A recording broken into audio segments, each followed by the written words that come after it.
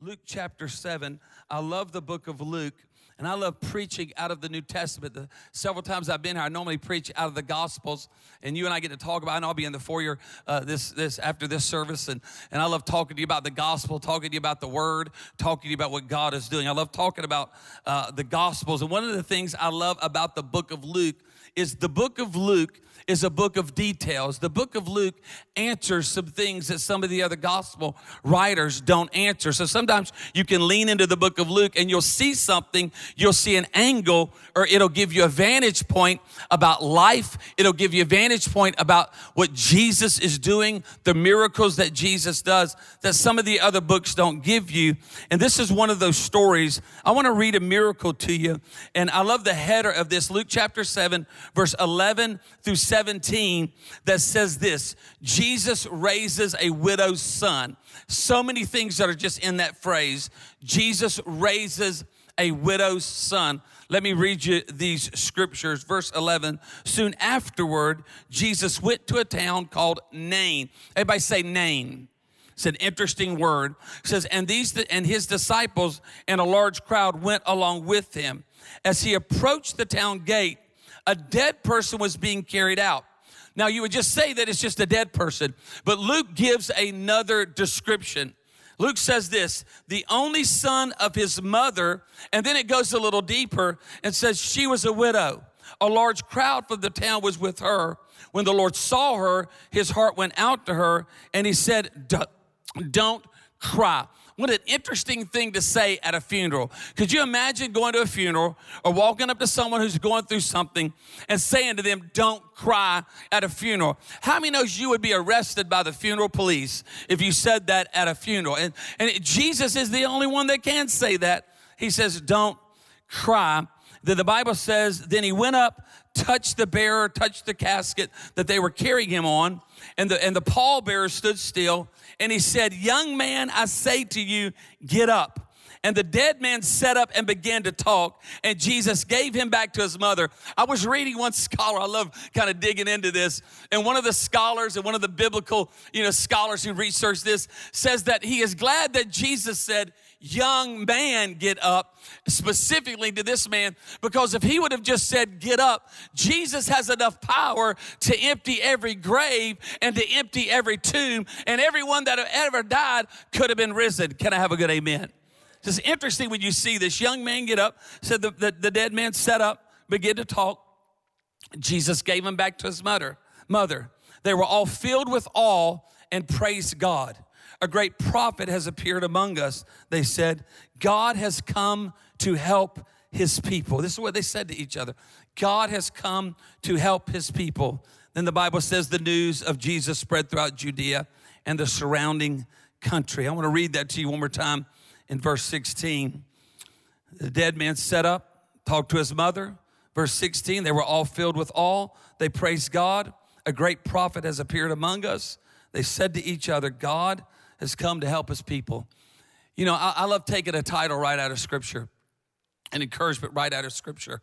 The encouragement this morning, the encouragement to our life, to our church, to our families, to what's going on in our blended family, what's happening as a student or as a senior adult, what's happening in this COVID world, what's happening in a world that sometimes is so unpredictable, in a world that oftentimes treats us not correctly, in a world that sometimes we feel like there's a good and a bad. God says to us that he's come to help his people. Now, I was not raised in church.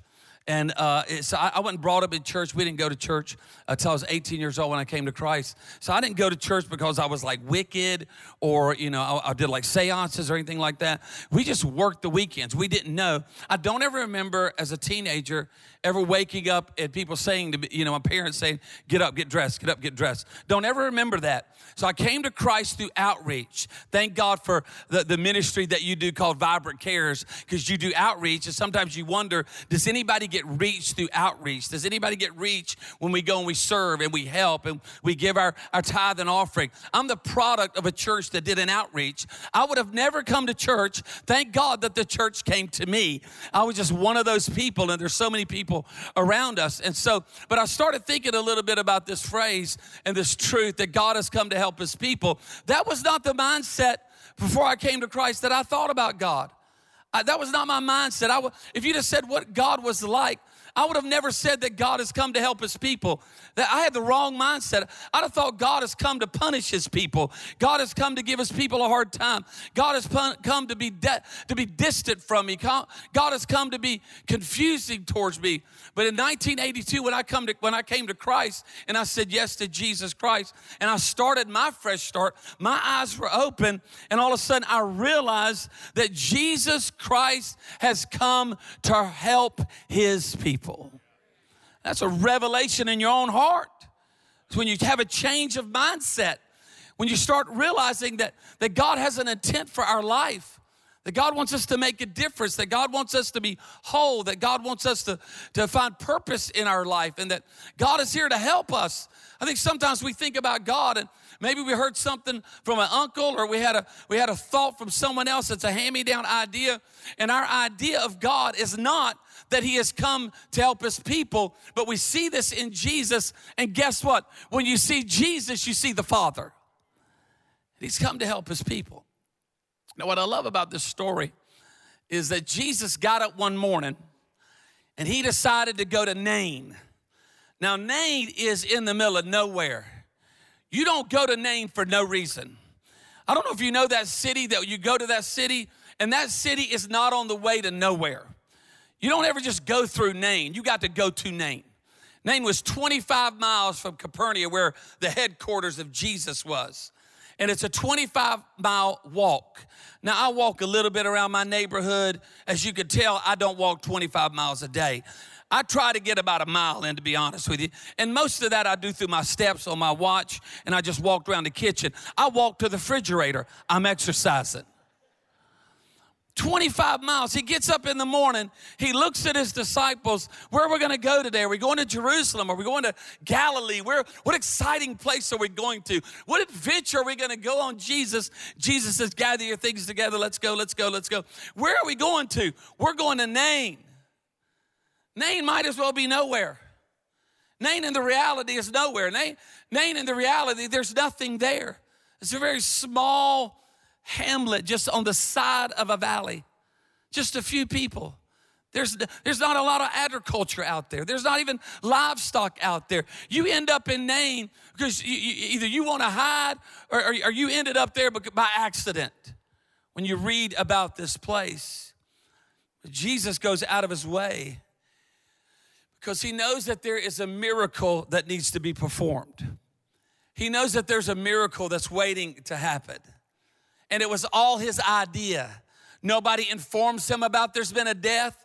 Nobody sends him a text or an email or calls him on the phone and says there's been a death, there's a widow there, they're getting ready to have a funeral. Nobody knows any of these things, but Jesus knows what's happening in every single person's heart. Isn't that amazing? Jesus knows that there's a miracle waiting in nowhere. There's a miracle waiting on the backside. There's a miracle waiting in loneliness. There's a miracle waiting in isolation. Can I have a better amen from Vibrant Church? And there's a miracle over there. So Jesus, just all out of him, Jesus plans a meeting. He knows exactly the timing. He knows exactly when to leave Capernaum. He knows exactly when to be at the gate. He always knows where to be at the right moment. And I love how he takes this journey of compassion. You can see it there that these two crowds, there's one crowd that's exciting. Where is Jesus taking us? The last time we went on a stroll with Jesus, we fed the multitudes. The last time we had a parade with Jesus, the blind eyes were opened. The last time we gathered up in our squad and we walked out to the next city. We were going as a group to the next village. Man, I'm going to tell you, people got healed, miracles happened. Where are we going today? There's one crowd that is excited. There's one crowd that is following the Savior. There's one crowd that is following Christ. But this crowd meets another crowd who is following a casket. I don't know if you've ever looked at other people's lives and think, man, everything's going well for them. Why does my walk, my path, my struggle not look like theirs? It seems like every step they take is blessed and every step they take works. And you've got two crowds. One crowd meets another crowd. You've got two sons. There's one son that's gone. There's one son that's dead. But there's one son that is the Son of God. The Son of God has life. The Son of God has a miracle. There's two sons. One son meets another son. There's two crowds. There's two sons. There's really two miracles that take place when you really break this story down. There's the miracle for the mother. We find out that the mother is a widow. We find out that the mother has lost her husband, and that's enough pain. Once dead, once painful, once hurt, once isolated. We know that as a widow, she would have to be taken care of by her son. We know that as a widow, there would be challenges. There would be things that would happen in her life that other families would not experience as they're a whole. And here she is as a widow, but she's got a son who's going to help her. She's got a son that can provide. She's got a son that can work. But then we find out that this takes place, and it gives us the description that not only is she a widow, she is a widow that only has one son, and now her only son is going to be buried. Now she's experienced death twice dead. She's buried her husband. Now she's going back out to that same place, and now she's burying her son. You talk about hopelessness. Talk about bad news. Talk about a bad situation. But there's another miracle that's going to take place. There's a miracle that's going to take place for the son, but there's also a miracle that's going to take place for the boy.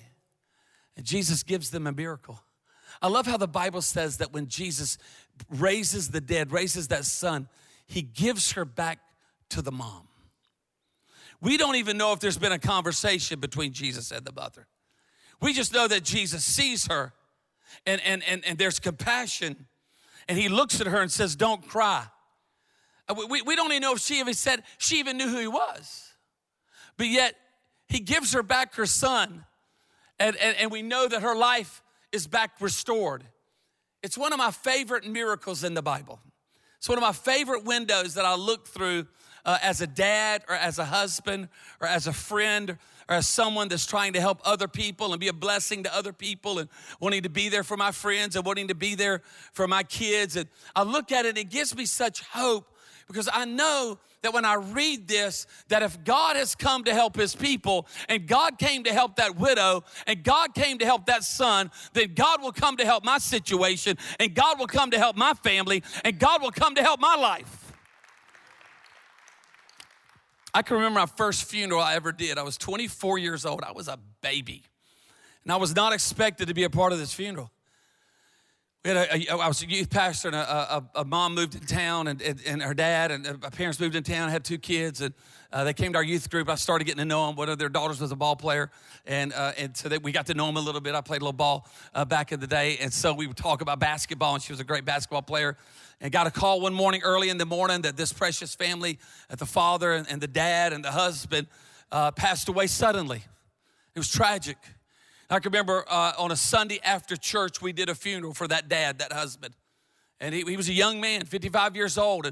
And the grief that, and my pastor called me that day and said, hey, I'm going to need you to assist me at the funeral. I'd never done that, 24 years old. Again, I'm just a youth pastor. We weren't doing funerals in the youth group. I mean, it was just, we were doing lock-ins and, shaving cream and all those kind of things. I had not done any of that. I just gotten in ministry.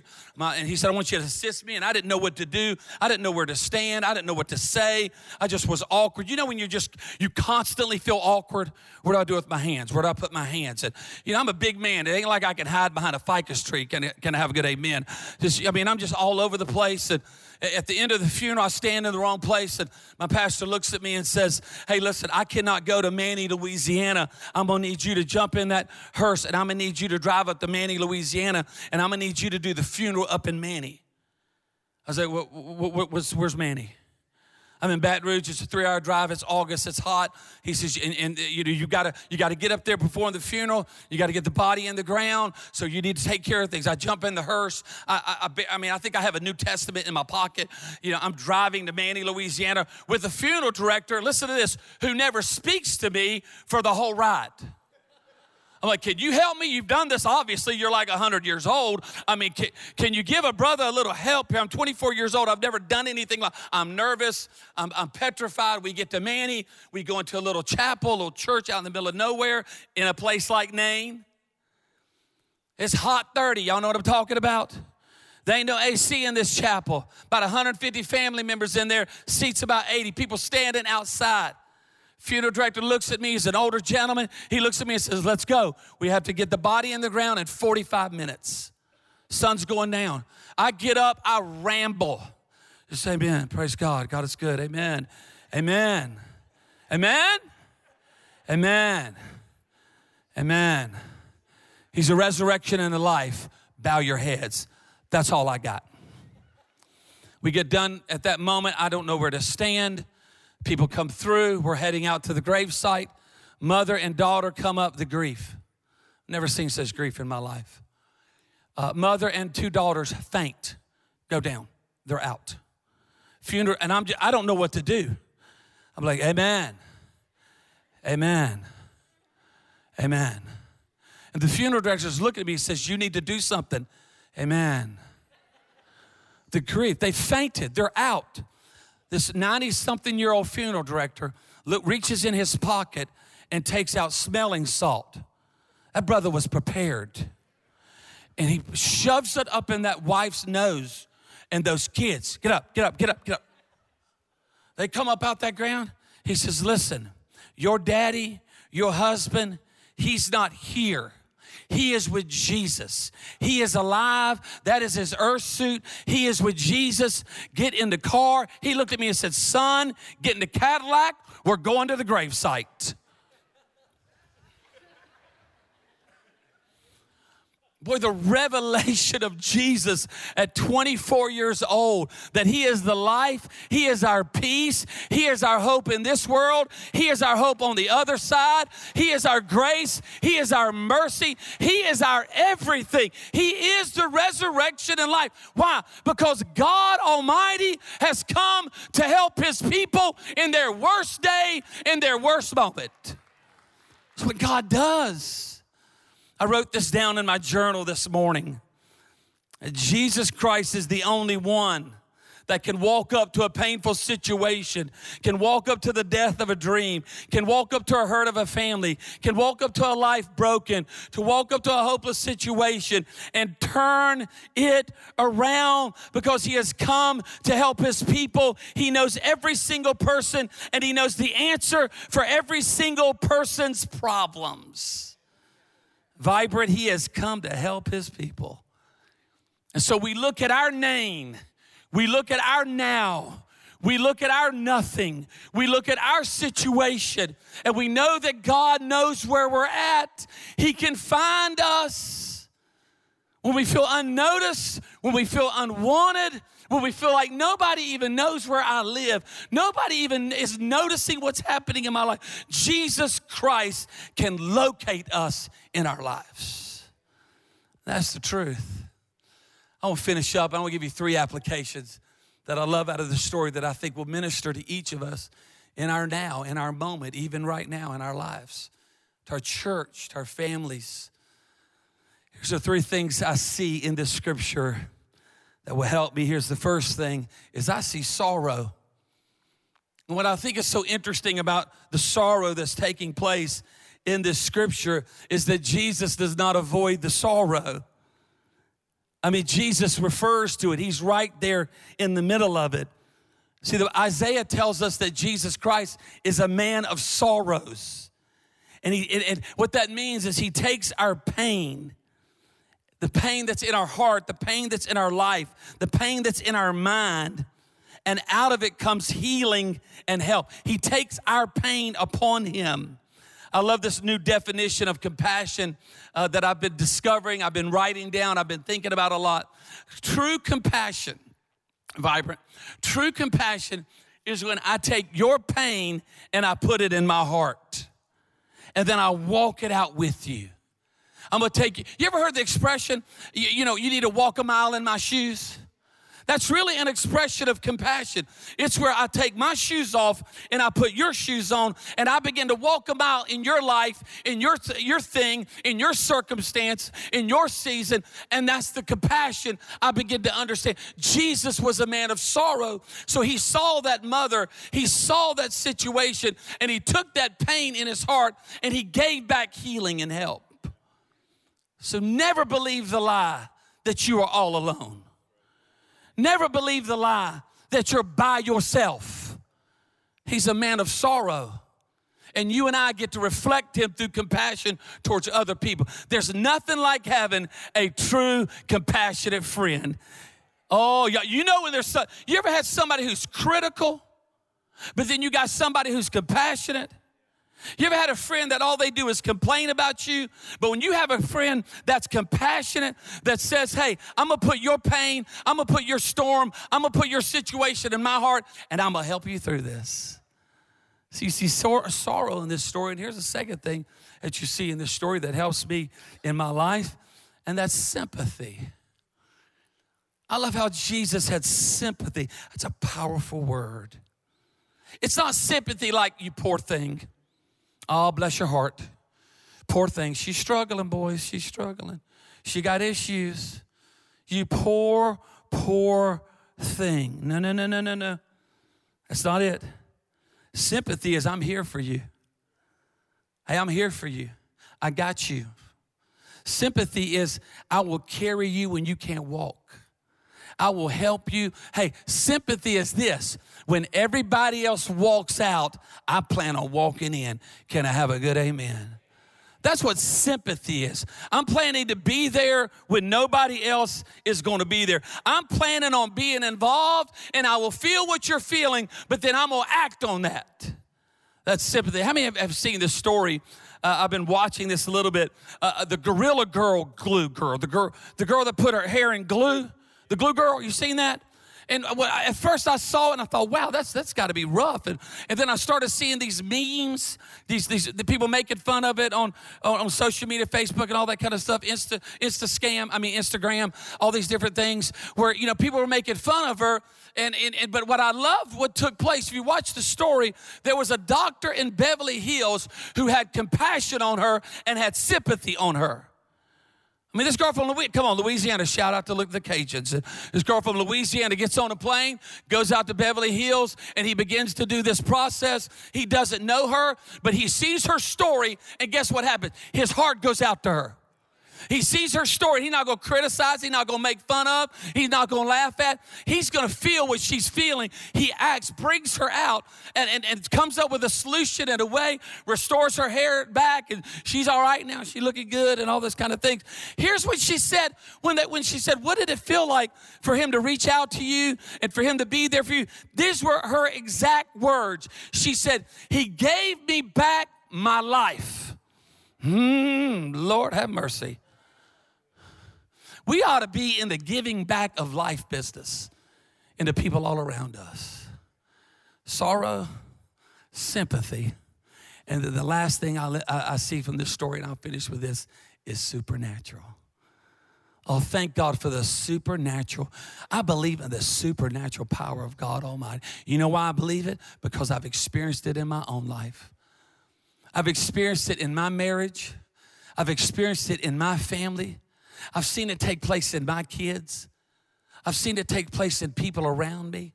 The supernatural power of God. One of the most interesting things about this story that I will say over and over again, we're not even sure that the woman even speaks to him. So she doesn't plead. We don't see her pleading. We don't see her grabbing Jesus and begging for help. We don't see her, so worried. Is it going to happen? Is it not going to happen? That miracle that we read here in Luke chapter 7, it is a miracle that is drawn solely from the deep well of a divine compassion. He takes that miracle, Jesus does, out of his own well of compassion. Guess what, church? He's not lost the recipe of a miracle. He's still got the recipe of a miracle. Other day we were in the kitchen and my wife was trying to make a coconut cake. She had lost her recipe. My. We were in panic mode. Brother need a little coconut cake. We lost the recipe. We still ain't found it. I went to Chick-fil-A, got me a cookies and cream shake. He's not lost the recipe. He got the recipe for you, for your family, for this church. He's got the recipe. Amen. Name, nowhere. In the Greek, you know what Nain means? Beautiful. He takes our nowheres. He takes our end of the road. Hey, come on. He takes our dead ends and he makes them beautiful. And that's the recipe of our God. You know why, Vibrant?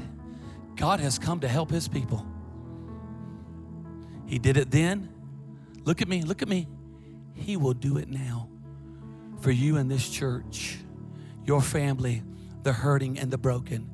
He will do it now. Let's bow our heads, let's pray together. Father, we love you. Every head bowed, every eye closed. In just a moment, one of our pastors are going to come and help you take that next step, that fresh start. This is a fresh start house. It's what we believe. It's what we stand on. We believe in a fresh start. We believe in a second chance. We believe in a, God, I need you. We believe that God shows up. We believe that God forgives, that God heals, God gives grace and mercy. That's what this house is all about. So just before one of our pastors comes and helps you to take a next step here or online, I want to give you that opportunity all over this room. If you say, Dino, I need God's help in my life right now. I need God's help. I'm going to step out and believe God for that. I'm going to say today, I need God's help in my life. Maybe to just give you a new beginning. Maybe for a fresh start. Maybe healing. Maybe a miracle. Maybe something in your family. Maybe something going on at work. But I need God's help. Now, I'm going to embarrass you, have you stand up and come forward. I do want to connect with you and pray with you all across this room. Every head bowed, every eye raised. Said, you know, pray for me. I need God's help in my life right now. Just raise up your hand. If you're in a Nain right now, I see those hands. Hands are going up all across this room. My, how incredible that is. The honesty and the transparency of this house is amazing. I've always felt it every moment I've been here. Let's all pray this prayer together. Before we help take that next step, just pray. Let's all pray it out loud. It'll be good. Just say, dear Jesus, I give you my life. I give you my everything. I give you my good and I give you my bad. I give you my here and I give you my now. And I ask for your help in my life. Be my Savior. Be my Lord. Be my everything. In Jesus' name, amen